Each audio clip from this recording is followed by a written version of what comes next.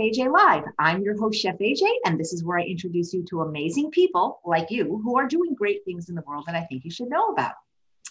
I heard about today's guests, I think about 2009. I have some dear friends named Larry and Ann Reed that own Millennium Restaurant, and I met them in 2009 when I presented for the first time at one of the McDougall Advanced Study Weekends. I think it was the Celebrity Chef Weekend. And they told me about this magical place that they go often, maybe for birthdays and anniversaries on the Mendocino coast, that is entirely vegan. It's a resort that's entirely vegan. It's pet friendly. And it sounds like the most amazing place in the world. I've never been there. I've had friends that have been there like Sharon and Justin. And everybody says it is just magical. It's unbelievable. It's vegan. And it's called the Stanford Inn. Please welcome the owners, the founders, the innkeepers, Joan and Jeff Stanford. I'm so excited to find out more about your magical place. Oh, thanks, AJ, for having us. My pleasure. Thank you. I'll let Joan go with this. You hear her voice better, you just told us. No, just because you were backed up a little bit. So tell us about this place. What gave you the idea for it? How long have you done it? Just anything you want, because I think a lot of people aren't aware of it. Go ahead, Jeff. Well, I can say this much, the easy part. We've been here 40 years as of September 15th, past the last month. Which is unbelievable to us. I mean, we were really, really young. I was pregnant at the time. And today, right now, as we're talking, our daughter is here with her little kids. And we have a little grandson and a little granddaughter. And anyway, time passes. And a grand dog. She wants to go and freeze. But I can't believe it's been 40 years. But anyway, that's how long it's been. And we wanted to have a life that allowed us to be on the coast, number one. We were always wanting that. And we had gotten into innkeeping rather accidentally, but anyway, you go from there. It's really simple. I'm an anthropologist by training. Joan at that time was a sociologist and been working with youth and through the Red Cross program in Manitoba. And we decided we wanted to live on the West Coast. Well, try to get jobs in those fields where everybody else wants to live in the middle 70s. So we took a job running a tiny inn, 9 rooms. At the time, I expanded it to 10, in Carmel, which is like an ideal spot. And it was a good spot for kids then. And we were kids, and we were 29 and Joan was 27, because the place was full of hippies and it was a fun place to be. I don't know that it's the same anymore, but we moved here when a partnership that we later got into went south, and we came up here with the idea of integrating our life so that where you live and where you worship, where you work, all are one place, like the small family farm. And that's what guided us, was that vision, to have something like a small family farm. And instead of animals, which suits us today particularly well, we decided to take care of visitors. Well, was it always vegan, and were you guys always vegan? Tell us your story about this. No, we weren't vegan. We were certainly not vegan.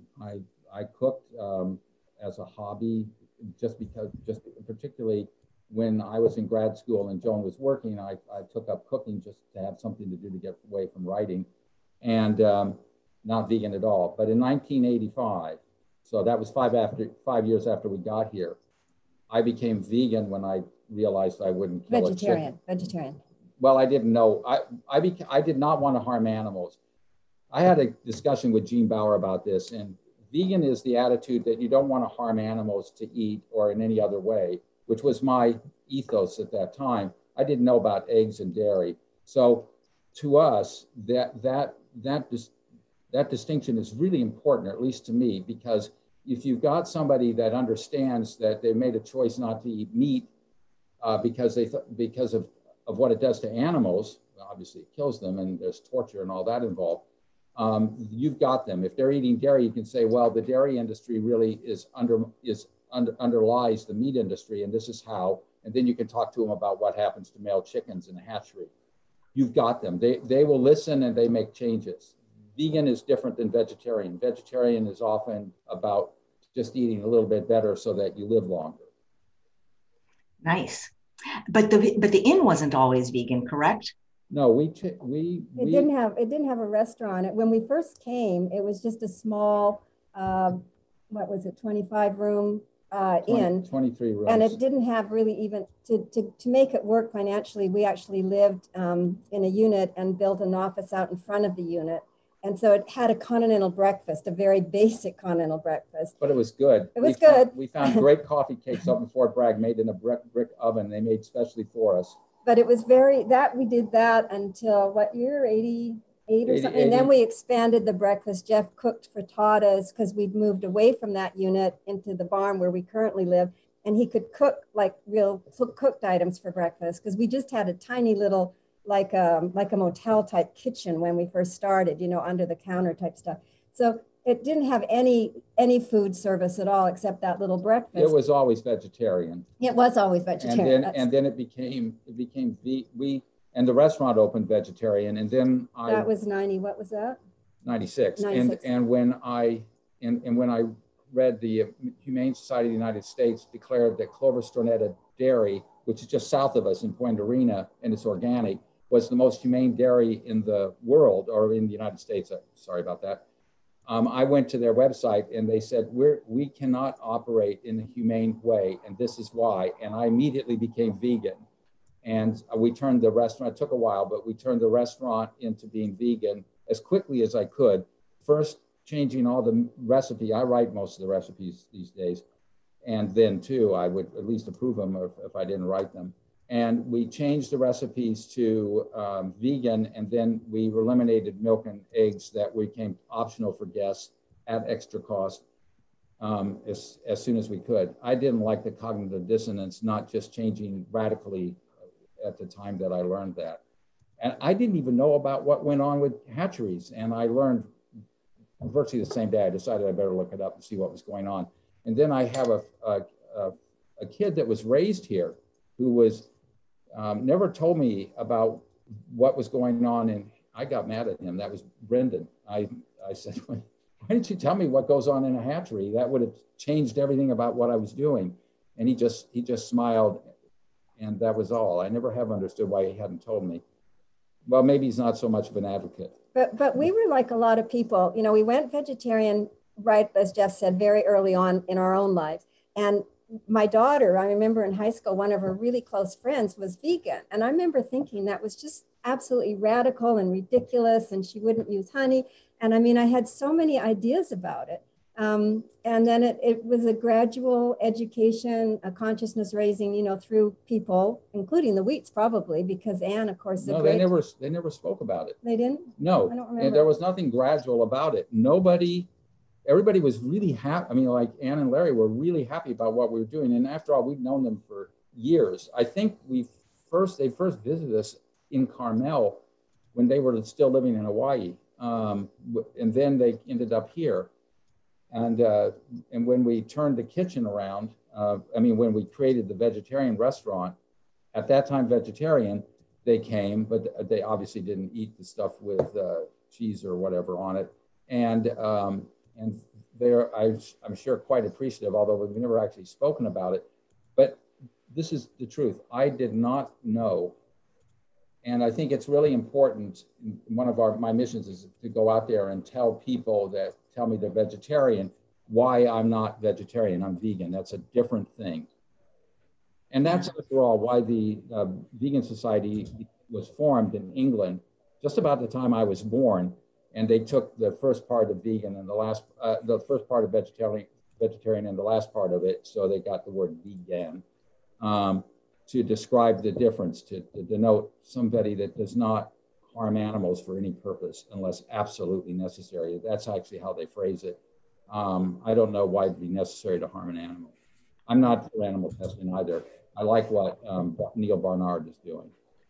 Well, you know, the title of this broadcast is A Vegan Destination Rooted in Compassion, Sustainability, and Wellness. So how does the Stanford Inn do those three tenets?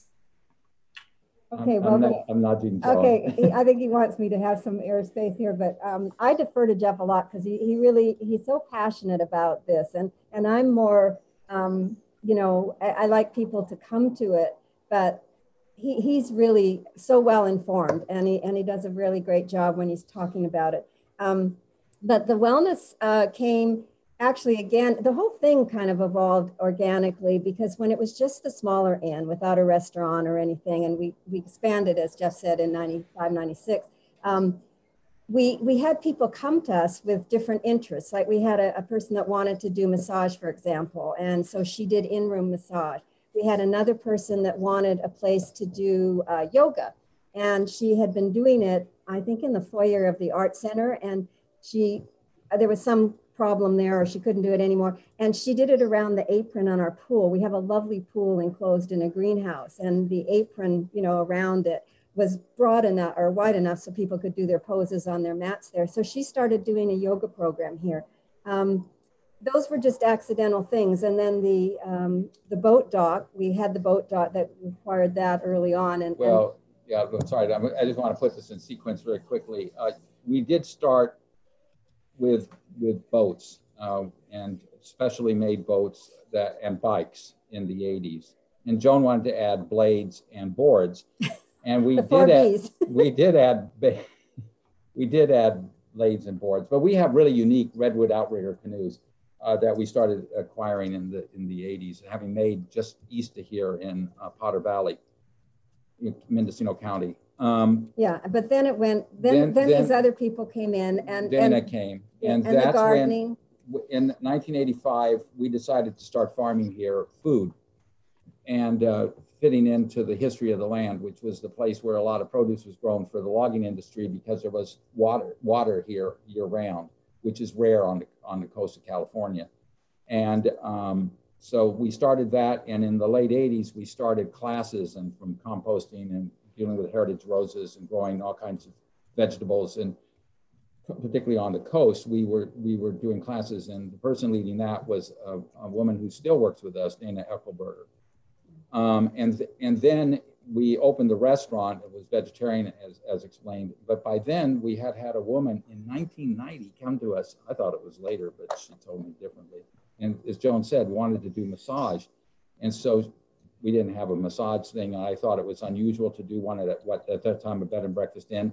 But it took off. And we probably were the first bed and breakfast inn anywhere to have massage. And we took an outbuilding and turned it into a studio. And now it's quite a large studio. The yoga came along the next year, 91, when the pool opened. And then the wellness center came along when we started doing class.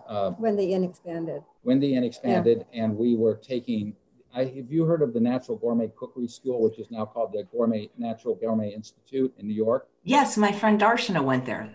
Okay, so that school needed a place to send their vegan aspiring chefs to get school, basically. New York wasn't as big with vegan as it is now. So they were sending their people for their internship, which is a 100-hour internship, to us. We had literally 100 of them, I think, in the first few years that we were open. Really good people that are doing an outstanding still today. And we started in 98 with that. And that's how our educational program started. And then that transferred to teaching the general public cooking as well as gardening. And that moved into the full-on wellness program with Sid Garza Hillman, who you recently interviewed. Yeah, absolutely. And he does the cooking classes now. I mean, different people have done the cooking classes, but he does them now. And he also does a wonderful informational, nutritional I guess a class. Yeah. And then I had gone back in the 90s to get a graduate degree in art therapy. So I offered these creativity play shops at the inn. So that allowed me to kind of integrate that aspect of me to the inn, because I started thinking that, people come here and they have all these options to have a massage, to go for a hike, to go up the river, a lot of good, healthy things, but it's really important to reconnect to your own, your inner creativity as well. And so that fit into the wellness, under the wellness umbrella, and made me really happy to offer that here, because the people, I don't call it therapy at all. And the people that come here have often not done anything or dabbled at all for years and years. And it's really fun to see them kind of activate that child spirit and have fun. And then they make something meaningful for themselves usually. And I got to add to that, because I had a mentor named Jack Schwartz, and some of your listeners may know who he is. And he came here and he performed, moving from Ashland, Oregon, and he came to do his programs here. And one was called the Personal Health Training. I'm sorry, a propane truck just passed. That's okay. We're in the country. We're in the country. And he did the personal health training, and he would take pictures, or his wife or one of his associates, he had several people training with him, would take pictures of people when they arrived to take this 3-day personal health training, and then take a picture of them afterwards, and their whole face would completely change. So I've been noticing, this is something I pay attention to. What happens to the people that attend one of our seminars, or it takes one of Joan's classes, which is really an 1.5 to 2 hours, and the transformation is remarkable on her classes. It's just like on that personal health training, or our vegan intensives and seminars like that we hold here. The transformation, though, happens with Joan's people in a very short period of time, and they go in there looking, you know, like a little probably tense. a little weirded out by what is going to happen. You know, they're not there for a lot therapy. Of times they're really highly technical type people, or, you know, professional people that have that other side of their brain extremely engaged. And so I think it's a little intimidating. That's why I try to make it super permissive and playful. But Jeff's right. But I do think it's because when we do something creative, just to express something, without being really focused on it being something fabulous or a product that we can share, there's this child, this natural child comes alive. And so of course you're going to look younger and more open because you're in that other place. That's my theory anyway, because Jeff's mentioned it many times. And my experience is the child doesn't come alive, you come alive. Well, you're the, yeah, and so when you analyze it, so you're in it, so you're not thinking about your inner child or anything. No. So that's a descriptive term to explain to someone what might be happening, but they come alive in it. I don't watch the classes. I mean, she just and it's the same with other things too. You know, you could take a before and after with the massages or the facials, yeah, or SID stuff. I mean, with anything where I think you just get back into your own internal space in your body and you get that rejuvenation happening. And so it's going to be apparent. And that's what we want here, yeah, because it's really the intention of the end. Yeah, the whole point is that you go home, you're a better person, and you've been awakened to, we don't want vegans here necessarily. We want people that are thinking about their lives and they see what we're doing and they see this is a healthy way to go. And, you know, we're going to have a lot of leisure. Robots are coming and the rest of it. What are you going to do? You know, are you going to just be doing games all the time on these things on a computer here? Or are you going to be engaged in some way? And we've been trying to scale years ago. I began before Dana, who brought a lot of innovation here into their gardens. But before her, we were trying to figure out a way to demonstrate and emulate how to garden, to get outside in maybe in half a wine barrel, some kind of salad garden. Yeah, if you lived in an apartment. Yeah. It's just something to get people in touch with plants.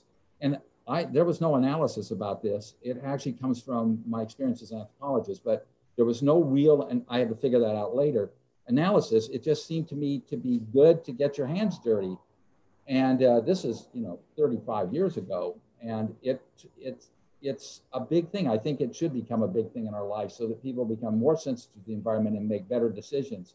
And we have a lot of people that come out of Silicon Valley and that come out of the business world in San Francisco and the rest of the Bay Area. And we want them to help them make better decisions. And as part of that, we have a field school for environmental leadership and sustainable leadership, actually. And we want those kids, and they come from schools like literally Yale, Beloit College, UC Santa Barbara, Santa Clara University just down south of us, and schools all over the West that come here for that program. We couldn't hold it this year, but we want to inspire them not to become agriculturalists or therapists or anything, but to become a lawyer or a businessman or an entrepreneur so that their decisions are better informed when they're making decisions that affect the environment. We want them sensitized. And we've had some success with that. That's how I look at the Teach for America program. Yeah, we modeled it after that because our daughter had done that. And, when we read about it and learned about it, it was a program that took people from the colleges right after they graduated and had all that wonderful idealism and put them in really hard-hit schools. You probably know about Teach for America. not with the idea that they were all going to become educators or teachers. Well, that was the original idea, but it didn't work. Oh, was that? I understood that. Anyway, what I read was that what they really wanted was for everybody in other aspects and other professions would have that awareness, that hands-on awareness of what it is to be in the classroom. And they'd always have a better appreciation and maybe make, as Jeff said, their other decisions would have that as an influencing factor. And now it's really about sustainability and climate change. We want that to be really, I mean, I think the young people have it, obviously, but to have that inform what they're doing in the world, whatever aspect of, I mean, whatever line of work they're doing. Everybody that can think and that we can touch in this way, that would help the world, because it's got to be grassroots. Yeah. It's the small decisions. What are you doing with a plastic bag? And look at the waste that we're creating now with COVID-19. Oh, with COVID, it's horrible for us as, you know, because we're doing takeout now, and the packaging and the bags and the, everything. It just drives us crazy. But we've been careful. But here, I'm sorry. We buy sugarcane-based products. The best product. Yeah. But I was going to add on to when Jeff was talking about the gardening thing, the genesis for that, is that I think we've all seen that with the sheltering in place. A lot of people have got back into gardening and cooking and canning and much more aware of what they're eating and where it's coming from. So I think that's a really positive thing. And now with the schools being, you know, in the position they're in, I think they're going to take kids outdoors more. I'm hoping they take kids outdoors more and they get a lot more hands-on, and the more that you're in contact. I mean, it's easy for us because we live, you know, we live where we work and we have our own septic system, our own wells. So we're really aware of the whole cycle. Whereas if you're 20 floors up in New York, I mean, my son was living there, and there's a garbage chute in the hall, and you know, everything comes under plastic in a store. There's more of a disconnect. So the more we can connect to the sources of our food, I think that's really helpful. Anyway, sorry, that was a big tirade. No, it was good. It was good. How long have you guys been married? Oh, a long time. It's not just the sources. I mean, we met in what, 72? 72. I never can remember when. I mean, I remember the day. It was a horrible day for her. But, horrible day. No, it was a blizzard, and anyway. That was Winnipeg. Yeah, I'm from Winnipeg, Canada, and I was flying back from England, and you couldn't get a taxi. Anyway, it doesn't matter. Jeff was picking up a person that I had met on the plane, and so he gave me a ride home. The classic story, I left a glove in his car. No. Mitten or something. It was the glove, I think, was actually whatever. In the It was a long time ago, and yeah, it's been a long time. Wow. So a lot of people that are watching have been there, and they love that it's not just pet friendly, but that you actually give the dogs biscuits. Are there any rules and regulations on what kind of dog, how big, how many? Tell us a little bit about that, because that is going to be a draw for a lot of people, I'm sure. No restrictions. And we have had a lot sometimes. So I try to make sure there's no more than 3, but a lot of people have 2 dogs. We've really noticed that. And we make our own sweet potato dog treats. Treats. It's sweet potato jerky is what it is. Yeah, they're dried and anyway, and some dogs really like them, some dogs don't, but most dogs really like them. They're given to the guests along with some other, you know, the bowls and things that we put in the room. No, and really, I wanted to say this because I don't want to come off that we're some sort of a cult or, you know, we're this place. I mean, we're basically just an inn. We're actually we have white hair. We're actually a 4-diamond inn, and the real thing, you know, is that we want to provide a wonderful experience for our guests. And all of this is because, as I said, our life is here. We live on the property, and so our values tend to get integrated with what we're doing. We can't make a decision at home that we wouldn't apply to the inn, because inn is the home. So. But, you know, basically we're an inn, and guests come here. And as Jeff said, most of them are not at all into the vegan thing, probably, or not necessarily into any of the wellness things. But what happens, they come here and the intention is that they're going to get an experience. They're going to unwind, first of all, because they're away, and they can just reconnect to themselves, to their partners, to nature, and hopefully, as Jeff said, leave really rejuvenated.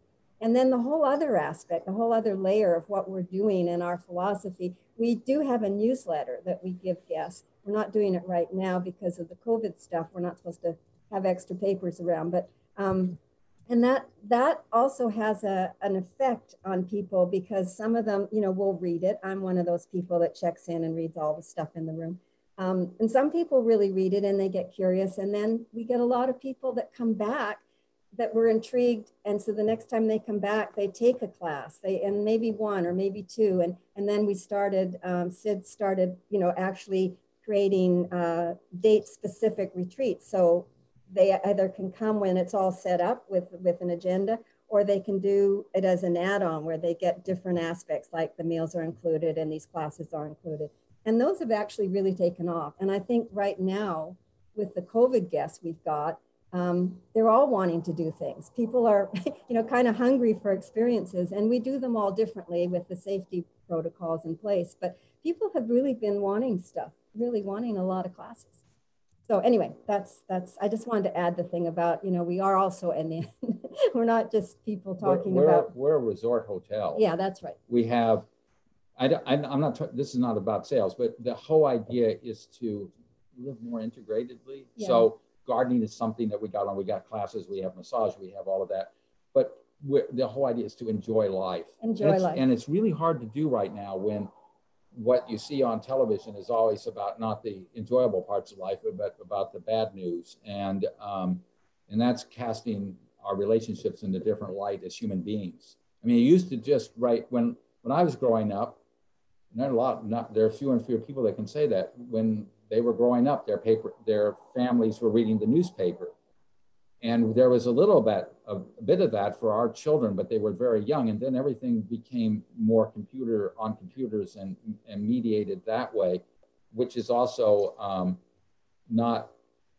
it's not a general feed, it's a specific feed for a lot of people. And we really hope that people can come to a vacation, I don't care where they go, and get away from that for a while and realize that the world that they see on these things, this is a computer I'm tapping, and on their phones, is not the real world. The real world is the world of engagement that they live in.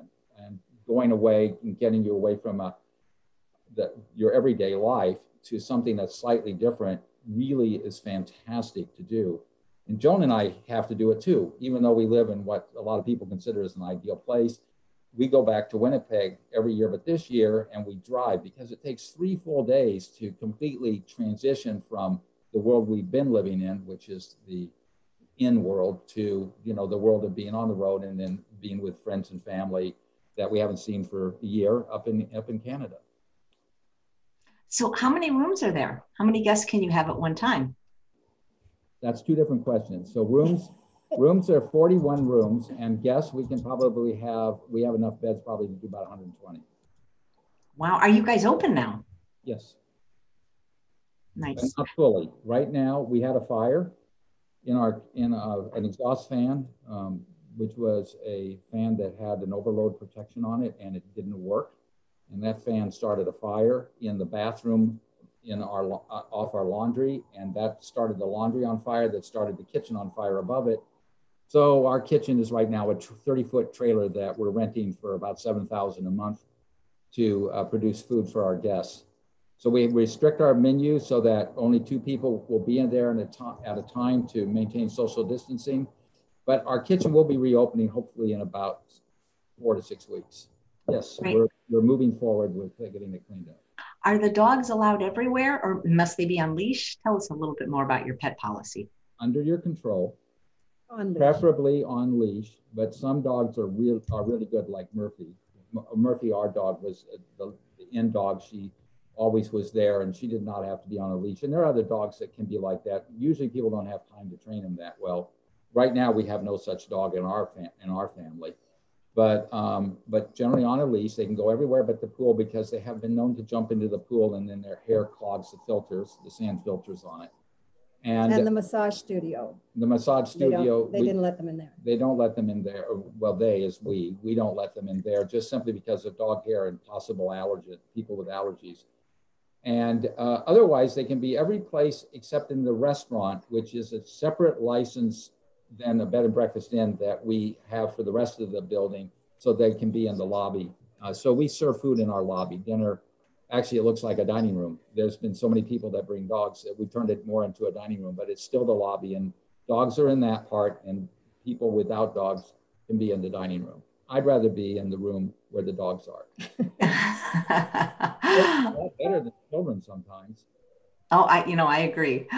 So speaking of the dining room, there's a question from John who says he is a heart patient of Dr. Esselstyn's and he's on a very strict program for reversing his heart disease. He can't have oil or sugar or salt or flour. Can you accommodate him? Not only can we accommodate him, when somebody came to us and it was talking about compliant diets, that term is familiar with some of your listeners, no oil, salt, or sugar. And I'd never heard the term before. And it struck a chord. When I was in my first class and only class as an undergraduate in anthropology, and I switched as a graduate student, I've always been a little late. In any case, the professor, who was an Italian guy, Marco Bicchieri, came out and said, we really don't understand early man. Early man came to a place, and I will say today, like Hawaii.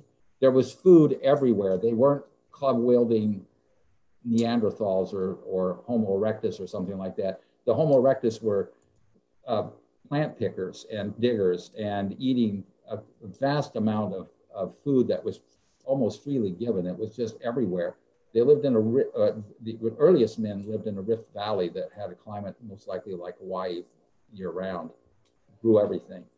And the people that weren't successful, and this is the picture that I got, and there's tons of evidence, people are writing about this now, the people that weren't successful as populations grew, and they weren't necessarily what we call people now, were pushed out, and they were the ones forced to eat animals because when they were pushed to, the land was more marginal and the climate and the environment didn't produce the food plants that were produced in that Rift Valley.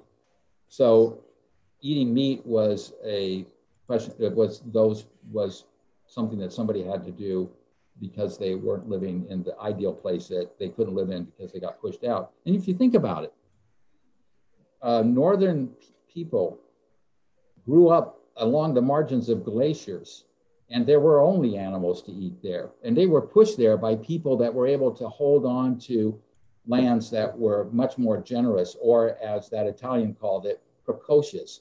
They had, with lots of plants and edibles to eat. So those people, us, had to develop technology, the technology of war in particular, and bows and arrows, and eventually gunpowder and all that, to gain the food and to take over the lands that we wanted to take over, to feed our populations. And being vegan is the most natural thing to do. I believe all our ancestors arrived that way. Early predecessors, I should say, because they weren't human as we know them now. The microbiome that we live with, the soil bacteria, we evolved with them as well. It demonstrates to us that plants are the way to go. And oil use did not come to plant eaters until after 5,000 years ago, sometime after 5,000 years ago, when I guess the Greeks were starting to press olive oil to make body emollient, and then they started eating it. So we have many things on our recipe that are oil-free, very low or no added sodium at all. And those things are not treats, so therefore there's no sugar at all, or other ersatz sugars like agave or honey or something. Of course, we don't use honey at all. That's not vegan. Nice. Long answer. I'm sorry about that. If I put anybody to sleep, thank me. It's hard to sleep these days. Did you raise your children vegan or vegetarian, and did they remain that way if they were? Yes, we did not. We raised them as we were. We had a little difficulty with one of them. I won't identify that person now. And eventually I said, I'm not cooking this stuff anymore at a holiday. That was in the early 90s. And yes, they're vegan now, and they've been vegan for a long time. Kate was vegan right along with us, and our son has been vegan. I don't even know how long, but for a long time. Yeah, nice. Because if we feed our guests that, we better be feeding our families that. We shouldn't live the double standard. You think about the guy that Mackey, who had Whole Foods in the past. He was vegan, and yet he promoted the sale of meat because he had a shareholder-owned company. And he knew he was probably making a mistake, and now he doesn't own it anymore. And it was probably a good decision to get out from underneath that. If you have to have a grocery store with meat in it, don't do it. I had an encounter with a famous environmentalist, I'm not going to mention it, owning a resort or operating a resort serving steak. And he was supposedly vegan. I said, how can you do that? It was not doable for us, but a lot of people can handle that kind of, you know, what do you call it? Compartmentalization. I never can say that word. You know, compartmentalizing your life. I mean, it was just harder for us to do that. We wanted an innovative because we life. lost a lot of guests when we took off the eggs at breakfast. I mean, the breakfast has always been part of the room rate. And so we had this fabulous breakfast. We lost guests when we opened a vegetarian restaurant, and we never ever had been a meat eating place at all. And then as an open place, as a bed and breakfast inn with a fancy breakfast at that point, that was after we dropped the continental breakfast. And we got guests heard that we were vegetarian and they wouldn't come here anymore. And they've been eating our breakfast all along. And then when we dropped the eggs and butter and all that stuff, we had another mass exodus. But actually the worst of those exoduses was that first one, when people all of a sudden realized that we were feeding them vegetarian food with eggs and milk.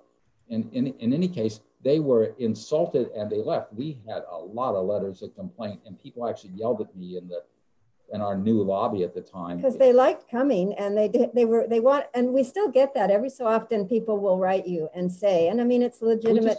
We just had that. We did, yeah. You're imposing your values on us, something like that.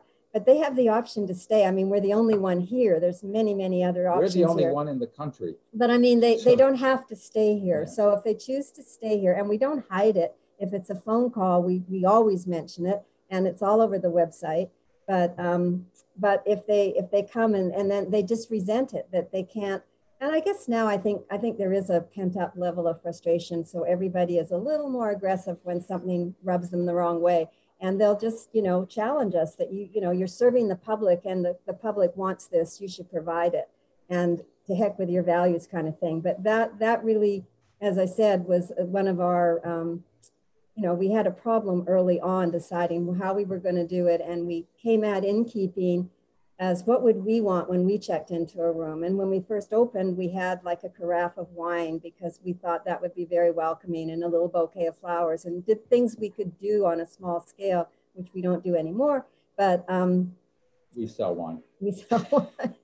We have a vegan wine. Yeah. But anyway, I mean, I think that it comes up. People do, as Jeff says, you're somehow there's it's a really hot button issue for a lot of people when somebody has a different way of eating for some reason, more so than even probably, well, I don't suppose it's not more so than politics, but it does get people riled up for sure. Well, like you said, they have a choice. I mean, they could technically stay there and eat somewhere else too if they really wanted to. I teach, I don't know if you guys have ever heard of Rancho La Puerta in Tecate, Mexico. I've taught there about once or twice a year for the past 10 years, and I'm so excited. They just booked me for next year. So if you guys are free, it's August, I think is my month. But people complain there because when Deborah Seke, who's like 97 and doing great, founded it, it was completely vegetarian, and they had so much pressure. Now they have a little bit of fish, and people get so unhappy, like they can't go like one meal without meat, or they didn't used to have coffee and alcohol, the same thing. And now they serve those things. So thank you for being in line with your own ethics. And I think what you're talking about is cognitive dissonance. People that it's like, I know this veterinarian who hunts, like, by the day, he saves animals, and then on the weekend, he kills animals. Or I actually know a guy who went vegan for heart disease reasons, and he owns an exterminator company. So I don't know, I like that you are in line with your ethics. Well, it's probably, as I say, we have the advantage of living here. It's harder for us if you didn't live on your property, I think. But everybody has conflicts about something. You do have conflicts, and the important part is, and I work with people with meditation sometimes, the important thing is to identify those conflicts and not to come down hard on yourself, but to realize it's better to not tie up energy with this conflict that was hidden for a long time, and move in the way that is you, which is exactly how I got to being vegetarian. What we're talking is vegetarian, but it was that vegan notion of not hurting another being for your welfare when you don't need to do it. There's absolutely no need to do it. And that was an easy decision to make because I was sorting out, I'd gotten hurt, and this was in 1985, and I was stuck because I couldn't walk for 2 weeks, and I had nothing to do, and I was smelling food that Joan was making, and I realized I couldn't kill that chicken. It was really where it came from. And I realized that eating it put me into conflict, and I didn't realize, I don't even know today how much energy that took up, what I was hiding from. But I just made a decision that I'm not going to do that anymore. And some decisions, some conflicts are inevitable. You can't, but at least own it yourself. If you don't want to share it, that's fine. One of the conflicts is serving food the way we are, but we don't have a choice at this point. But it's a conflict for us to do that. We make the best compromises we can. So we use what's called biogas, which is really processed sugar cane, which, by the way, if you don't get PLA, which is a sort of a plastic lining on that, which is also made out of plants, it will ruin your tables in your rooms, which we found out because people were eating on that. So we can't serve on dishes because we don't have a dishwasher. But it really bothers us that we can't serve the way we want to. A lot of people are asking, what do you guys eat in a day? And did you either of you have any health issues with going vegan or before going vegan? No and no. We don't have health issues before, and we don't have any after. We're 70. We're knocking wood. We're 74 and 70.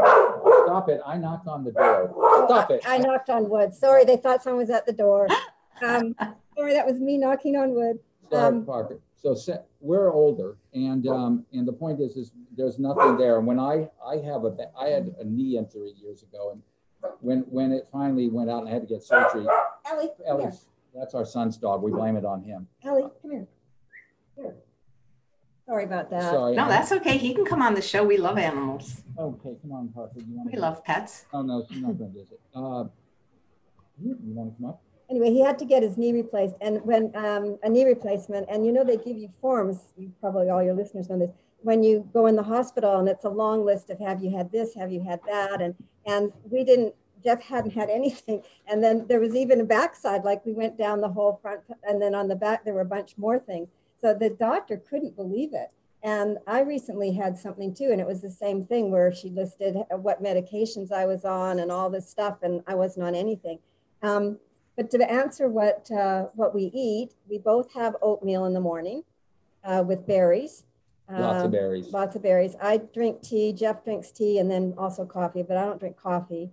For lunch, we have different things. We have salads, well, of course, we can get food from the restaurant. An adobo tostada, which is made with, which is my favorite thing right now, which is walnut and cauliflower with adobo spices and on a tostada with lots of salad. So it's basically a salad on top of it, and of course salsa and some avocado. And then dinner is I make dinner, and we have a garden here. Like when we were sheltering, it was wonderful because we didn't have any. Well, we had minimal staff, but we did have a couple of gardeners, and they would bring us greens. And we were so aware of keeping our immune system bolstered and not being too stressed. And it was stressful.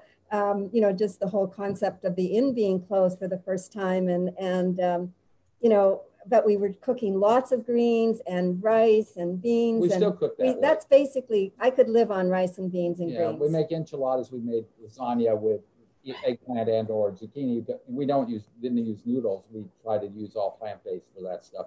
No oil. I don't cook with oil. I haven't cooked with oil for years.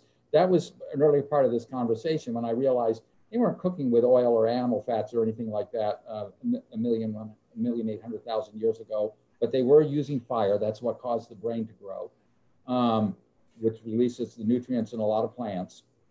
That's how we ate. And we ate that way for the 3 months we were closed, and then the produce stopped coming in. We have to go buy it now or get it from the garden, collect it from the garden. But we, you know, it's a process because that stuff is supposed to be used in the restaurant. And the food bank. They were also, during the sheltering time, they were harvesting, and anyone on staff not working, I mean, they weren't here, but they could come one day a week, or 2 days a week, maybe, he would have a harvest and people could come and take the produce, and then anything else went to the food bank. But now our walk. But now now we're back into we order in a fair bit too. From the restaurant. But Jeff loves to cook. I've never been that crazy about cooking, but luckily he loves to cook. Well, I like to cook because I like to experiment. But once the experiment's over, I'm not really big on bake. I like to bake. I don't like cooking again. I mean, like I like to play with cooking, but I don't want to be a cook or the family cook. So we order in. It's a good way to go. Well, people are commenting on how nice your skin looks, and they're wanting to know if you'll tell them how old you are. Yeah. I'm 96 and Joan is 92. That's right. No. I'm 72 and Jeff's 74. Yeah, no. And it may look better on the screen. I'm at the stage where I look, and I'm so aware, like, my, how they don't want to know. They don't want to know. Your skin gets thinner, and I get all these little marks on my hands. I mean, I'm very aware of my skin changing. The dogs play with her, and you get little bruises. Hey, I'm only 60 and I get those too. I get bang and it's like, wow, it's crazy. Yeah. Deborah's asking about your gardening classes, if you could talk about that. And with your art classes, I actually watched a few of them on YouTube. They were great. Oh, was that the ones I just did recently on? I enjoyed them. I love arts and crafts. To do some more because they actually get silly. The gardening classes, they depend. Right now, the focus on our gardening classes is on small-scale farming, how to grow soil and how to grow. Boy, it really would help if we had any idea as to what kind of gardening classes they're talking about, because we have a huge gardening program. They can go to growbiointensive.com and they will see what we participate in. This is the major site now for John Jevons' small scale farming program. He wrote a book in 1972, I think it was, called How to Grow More Vegetables on Less Land and with Less Water Than You Ever Thought Possible. And that's the short version of the title. And it's a really good book. It's in its ninth printing now, and it's 9th edition actually, because it was that thin, now it's that thick. It's got so much important work in there. And we use that here, and we teach people from Ghana and Africa, Kenya, South America, Peru, the different countries down there, Middle America, and definitely Mexico. They come up here or over here to learn how to do the kind of farming that we're talking about. Then they go back and they literally train thousands of other people that become trainers and train thousands of other people in their countries on how to do small scale farming to relieve poverty in those nations, and to also provide really to really improve health. And I think Joan and I think the important thing here is that Joan and I are healthy, but we're not healthy by going to a certain diet or doing anything except figuring out that eating whole plants was the best way to go. And that's what we've been doing for a long time. And we also, when we were just vegetarian, we weren't eating cheese and a whole bunch of that stuff. We were calling ourselves vegetarian, but still eating predominantly whole foods. I don't even like Beyond Burger, but I like Amy's, black bean burger, for example, because Beyond Burger tastes like meat. And your taste does change, for sure. And that oily stuff, which they use coconut oil, and I forgot what Impossible Burger uses to make the juice, but it tastes like oil. It's, one of the things that happen as a vegan is that your taste becomes so much more sensitive, so much more refined. You might as well become to food just on a personal basis as much as a wine expert, a sommelier is about wine. It's very cool what happens. Our sensitivities grow. And you use more spices, and it gets to be a little more of a palate. I think it's interesting things I'd never heard of before that we have in our drawer now. I think she's looking. Dina wants to know if you guys eat nuts, seeds, and tofu. Yes. Yes. Nice. Don't have any issues with tofu. The fiber has been removed. That's an issue, but we eat plenty of fiber and I would eat more nuts and seeds if I could, but you can only have. You're not supposed to have too many. Well, the thing is, I love them. The thing is that you eat a handful a day is really sufficient, and we eat them. But we personally don't make cheese out of them. but we do up at the end, we make cashew cheese, and we can make stuff, walnut pâtés and stuff like that. Do you guys exercise a lot? No. Not as much as we should. we have very good intentions, and we walk, and I have a bike, which I try to do a minimum every day, something every day. I'm a big, Sid, I know you had on the show, and Sid has a small steps program. And one of the things that he starts you at the very beginning is, who are you? Like, who's the person? Is it the person that wants to do something, or is it the person? Anyway, he has this sort of process he takes you through. I would like to be the person that exercises much more than I do. I have done yoga, but that's shut down right now, and I love that. I really needed it because I was so inflexible. And you do your workouts just about every day. He does. I do a workout. I aspire to do more. And I have a training bike that I use, a road bike. I do I do resistance training and all of that. I found that it enables me to sleep better.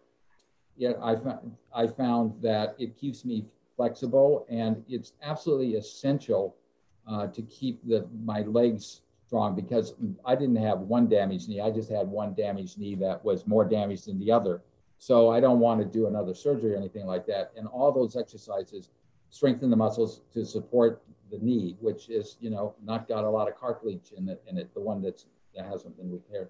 So yes, we exercise, but it's a wish to do more, but it's not something that overrides me, and I don't think Joan at all.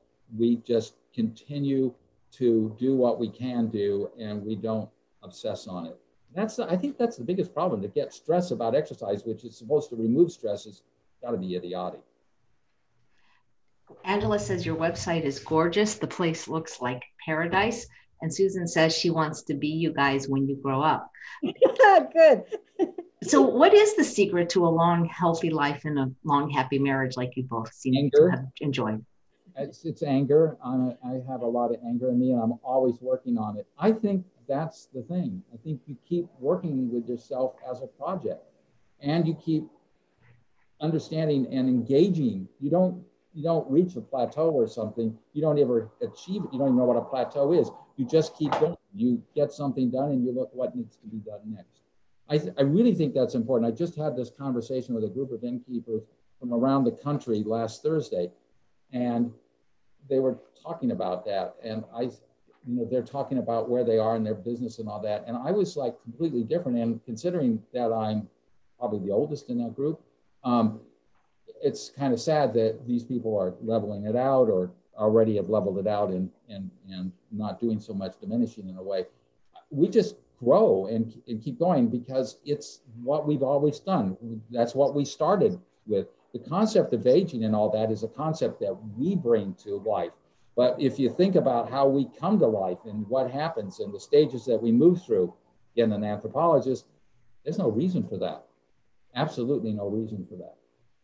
Nice. I just want to add too, we've been really fortunate because we've had wonderful people come here either as guests or people that have ended up becoming key employees here. And when you're involved with people that are really committed to what they're doing, passionate about what they're doing, I'm thinking of Anne and Larry too. When we'd have conversations at dinner, she'd bring out papers, and she was always reading and learning, and to have that curiosity and not to feel like it's over or it's slowing down. I mean, you can't deny that certain things are obviously happening and changing, but the mind can stay, hopefully, alive and engaged and curious and learning.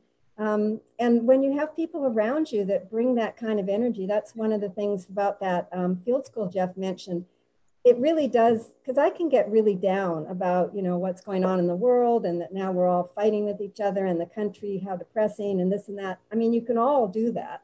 But then when you have people that are actually doing something, like these young people that are interns, and they're so forward thinking, and they're not weighed down by cynicism or pessimism. It's a real balance for me. And of course, right now, having the grandkids here, I think when you're around little ones, and that's part of my whole thing with the creativity, when you're around little ones, life is always expanding until you stop it. And so I feel that's one of the secrets. And in terms of a happy marriage, I think it's a lot of what people say. You have to find your own self in it and make sure you're happy. The other person can't make you happy. You can be attracted. John tried. But you have to find a way to, keep yourself interesting and alive. And so when you get up in the morning, it's not like, oh, there he is. It's kind of like, he's going to tell me something interesting today. And I mean, it's almost always true. And of course, I don't read what he reads, so he could be lying. We've always said this when Jeff tells us a long story. It's like, well, we don't know if that's true or not. We didn't read all that material, but he's always reading a lot of science magazines and things. And so having that in my life keeps me young, I think, just because I'm learning. I'm definitely learning. And I think I have a pretty, I balance some of his intensity by being a little more easygoing. So when he's having a bad time, I try to just give him a lot of space. That's another secret. I don't see her For anyone who's brave enough to marry someone who has a temper, give them space. Wow. Well, Lisa says you have a wonderful, infectious smile. And Gabriella says, do you guys ever have guest chefs or guest presenters? I'd love to go if Chef AJ was there. Oh, we'd love to. Wouldn't that be great? We've done it once or twice. We have. Generally speaking, you're not precocious, or in a sense, not that way. I didn't actually mean that. Precocious? What I does that didn't mean precocious. I actually meant arrogant. What? I don't think I'm either, but I don't know. No, I hope not. Well, the wrong word came to mind. Maybe that's the wrong word too. No. Some chefs have been arrogant that we've had, like that interior decorator we had. Well, you saw me in Marshall at the Iron Chef. Did I seem arrogant? You were a judge, remember? No, you would be fine. You would be fabulous. You would be fabulous. No, you're not arrogant. You turned yourself upside down on the night show with Johnny Carson. Remember? Yeah.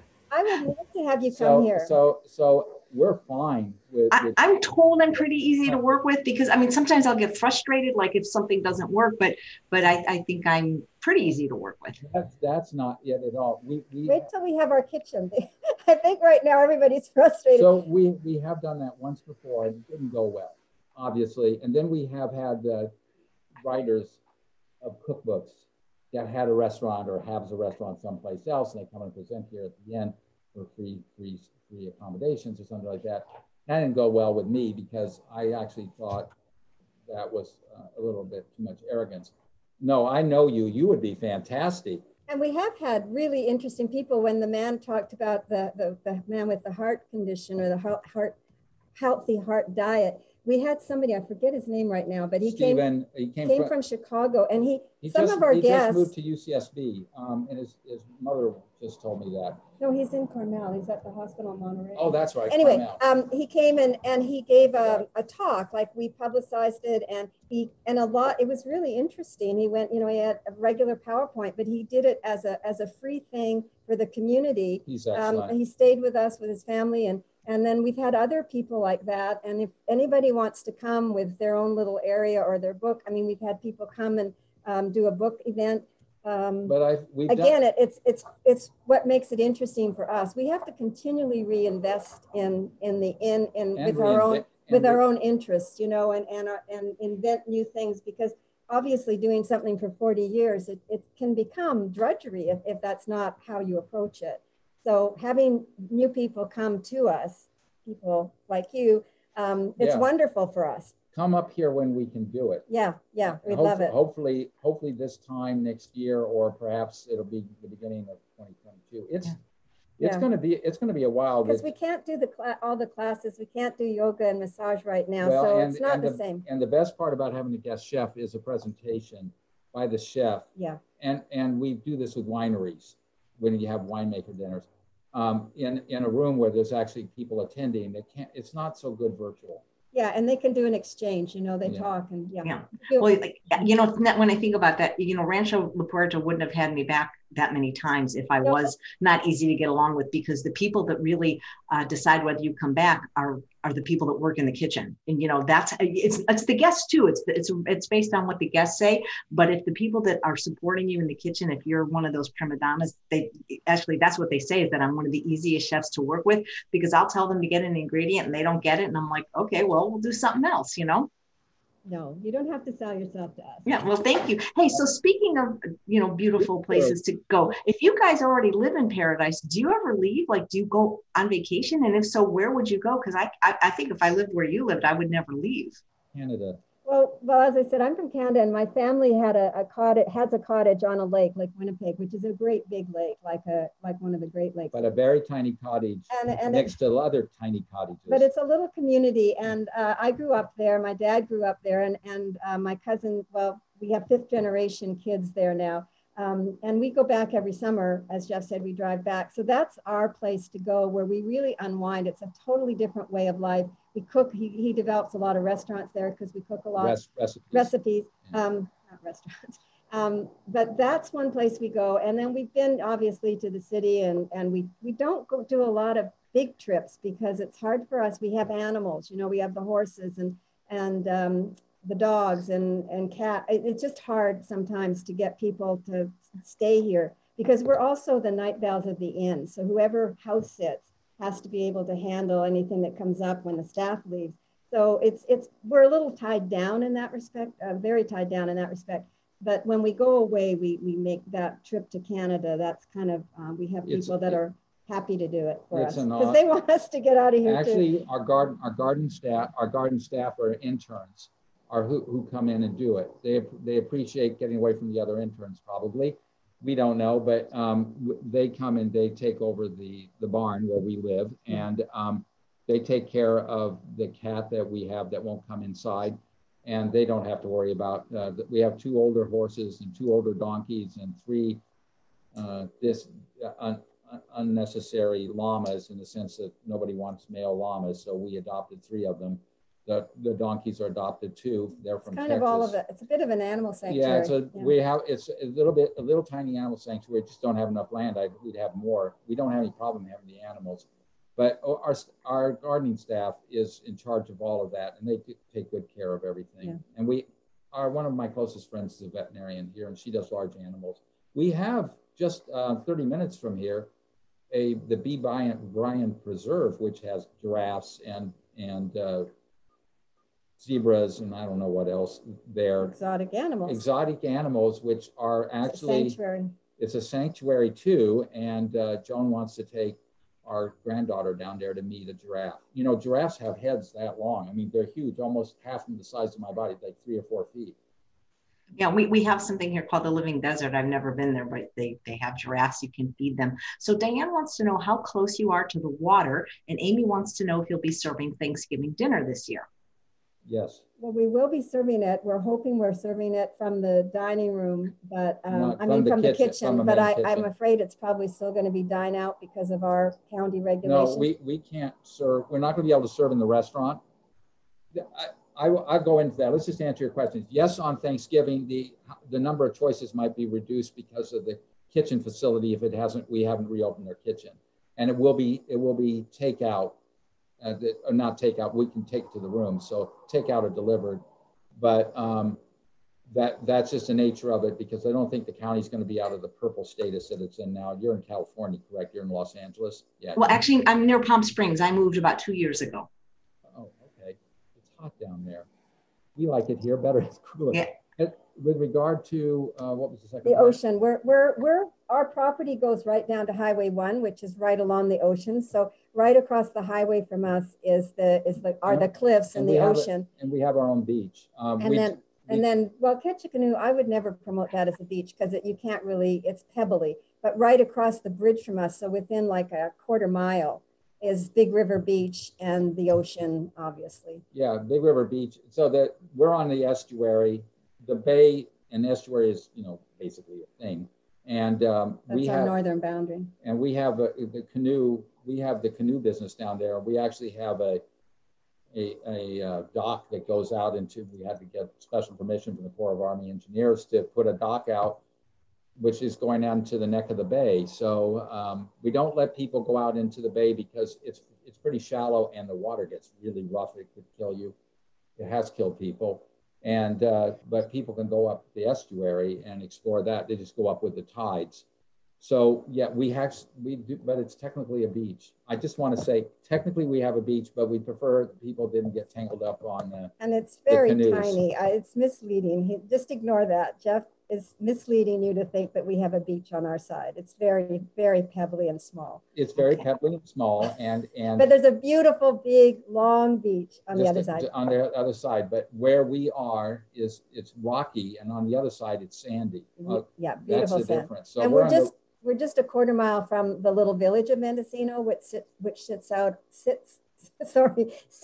on a little peninsula. I like that first bit that you said. Lisa wants to know, is there a favorite time of year or month that they recommend visiting, for example, during the music festival, or is there a time of year that is particularly pretty or has the nicest weather? You just elbowed the spring is, we love this, recommending the spring to people because the days are longer, the hills are still really green because you're going to come up here, you know, through the hills of California, which in the fall are, you know, kind of straw colored because of drying out. So the spring and everything's in bloom, the days are longer. So that's a very beautiful time. The fall is my favorite time, always here. The nights are really crisp and the mornings are crisp and the days are warm and it's clear and the skies are magnificent in the fall. Winter, there is, in terms of winter is a lot of people's favorite time, either because they love the storms or they just like that it's slower in the winter here. Christmas is a popular time here and Thanksgiving.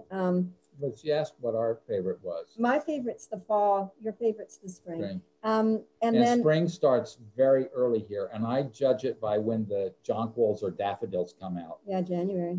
And it's January, and we can start planting the garden because we're getting enough light again. We're on the south side, on north side of a ridge, so therefore we get a lot of shade where we do a lot of planting. We need the sun at a certain height, so we can start planting in February, and that's an exciting time of the year. The spring that Joan is talking about, which is really nice because of the longer days, starts after the first weekend of March, when we change the clock again, and we, you know, lose an hour, but at the same time we get a longer day, daylight day.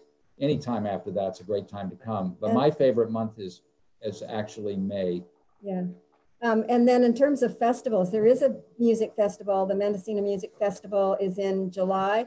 The film festival has been in June. In the fall, there's something called the Paint Out that the Art Center puts on. Then there's the Mushroom Festival and the Crab. There's festivals all through the year. If you just go to Mendocino. Yeah, but wait till 20. I'm sorry. Yeah, and nothing's happening. Wait a good year. I think we need a certain level of immunity, and we're not getting that for about a year from now. Wow. And I do believe from the stuff that I read, and she's right, I do read a lot of science, and I don't read a bunch of junk science, you know, the stuff that people want or want to believe. I think it's going to take that long to get to that immunity level in this country, and once we're there, it'll be easier to move around, but I hope we remember some of the lessons that this time is taught. How do you get there, though? Because I don't like driving in a car. Can I fly there? It's hard. Helicopter? No, you can't fly there. If your parents are still living, they can lift you up as helicopter parents. That's a very bad joke, but I thought very bad, very bad. The closest airport, there's a county airport in Santa Rosa, which is like a 2-hour drive from here. It is a beautiful drive, but it is twisty.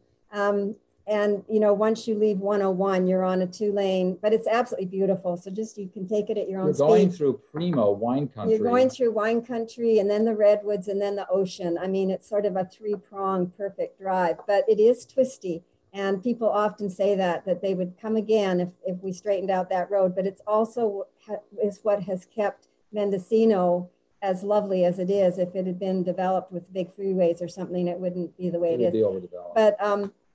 But most people fly to Oakland or San Francisco and then drive up, and a lot do to Sacramento as well, I guess. But there's really there is some public transportation too. But the demand is really up compared to last year, because last year we were really having some nasty fires. Yeah. But and the year before. The demand is up, but I think that's primarily because people have to drive here. They want to be safe, and driving is a safe way to go. And going to a decent hotel or motel on the way, you can be very safe if you just follow, you know, the masks, the social distancing, and go to and do food takeout, and that works. And for you, I do the drive to to Palm Springs. I can do that easily a day, but you probably wouldn't want to do that. Yeah, so, I'd have to fly. So you recommend San Francisco or Santa Rosa? I recommend. Well, if you can get to Santa Rosa, it's 2 hours versus 3.5, and it's more user friendly. It's small, so it's an easy one to go in and out of. But it doesn't have the restaurants that San Francisco has. Yes, but it has True North, where I get to work too. So see what I mean? Yeah, that's right. So do you fly to Santa Rosa when you do that? Yes. Yeah, so you know the airport. Yeah. And I love the airport, Charles Schultz. It's adorable. It's a great little airport. People love it. Yeah. Yeah, but they just stopped all the United flights there. Oh, so I guess it has to be Alaska. They have Alaska Airlines. Alaska. And I think American was coming in and didn't come American in. Eagle or something, I think. Yeah. Well, I'm so happy because we finally got Southwest Airlines in Palm Springs, and that's one of my. Great. I like Southwest. Yeah. Well, it's so fun talking to you guys. I thank you so much for the work you're doing, that you've been doing, and I hope more people will find out about your place and come, especially knowing what they know now, that it's vegan and pet friendly. What more could anyone want? Exactly. Thank you. Well, we really appreciate you're reaching out. You need a bed in a hotel, so that's something they could want. Yeah. But we will get to come up here. If we could fly you in, we would. Yeah. You know, you guys have such a great rapport. You guys should think about doing your own show. Oh, yes. And we've got one other person to add to this thing, and it gets really rowdy and a little bit probably not PC. That would be Sid. If we brought Sid here, we would have a lot of fun with Sid. We'd have a lot of fun. But no, we're on our best behavior. Your guests will probably, I mean, if anybody comes, they're going to say, well, gee, they're not at all like they were on that show. We'll disintegrate as soon as we hang up. No, and we're like everybody else. And I think what Jeff touched on earlier, that thing about not being hard on yourself, whether you are a vegan or you're not a vegan. I mean, I think that's a huge thing. We've got enough to worry about without beating ourselves up about what we're not doing all the time. All right. Yeah. Well, thank you so much. I really appreciate your time. And I look forward to seeing you again, and maybe Sid and I'll get to some health festival where you are, and we'll have some fun and we'll go out and eat. Great. All right. Sounds good. And thanks all of you for watching another episode of Chef AJ Live. Please come back tomorrow when we have a double header at 11 a.m. Pacific time, Jill Nussenow, and at 2 p.m. Pacific time, JL Fields. They're both going to be doing cooking demos, and JL has a brand new book, so you won't want to miss it. Thanks again, Joan and Jeff. You guys are terrific. Thank you. Thanks a lot. Fun. And you're terrific. And I enjoyed spending some time with you again. It's been like 4 years. Okay. Maybe I'll come when the wheats are there. That would be really fun. And you know, when I met you was at the PCRN meeting at some hotel down by the Universal Sheraton, and it was April of 2010. Wow. That long ago? Yep, because I remember, because I had a broken knee. I was wearing a brace. It's when I did all the German chocolate cakes. I did like 300. I don't remember. I don't remember, but I know that you were the featured chef there, and I was surprised to be invited. I didn't even know why. But thanks for all you do. They were fundraising. I found out what it was. Well, great. All right, guys. Well, gotta go. So I'll talk to you soon. Take care. Thanks a lot. Bye-bye.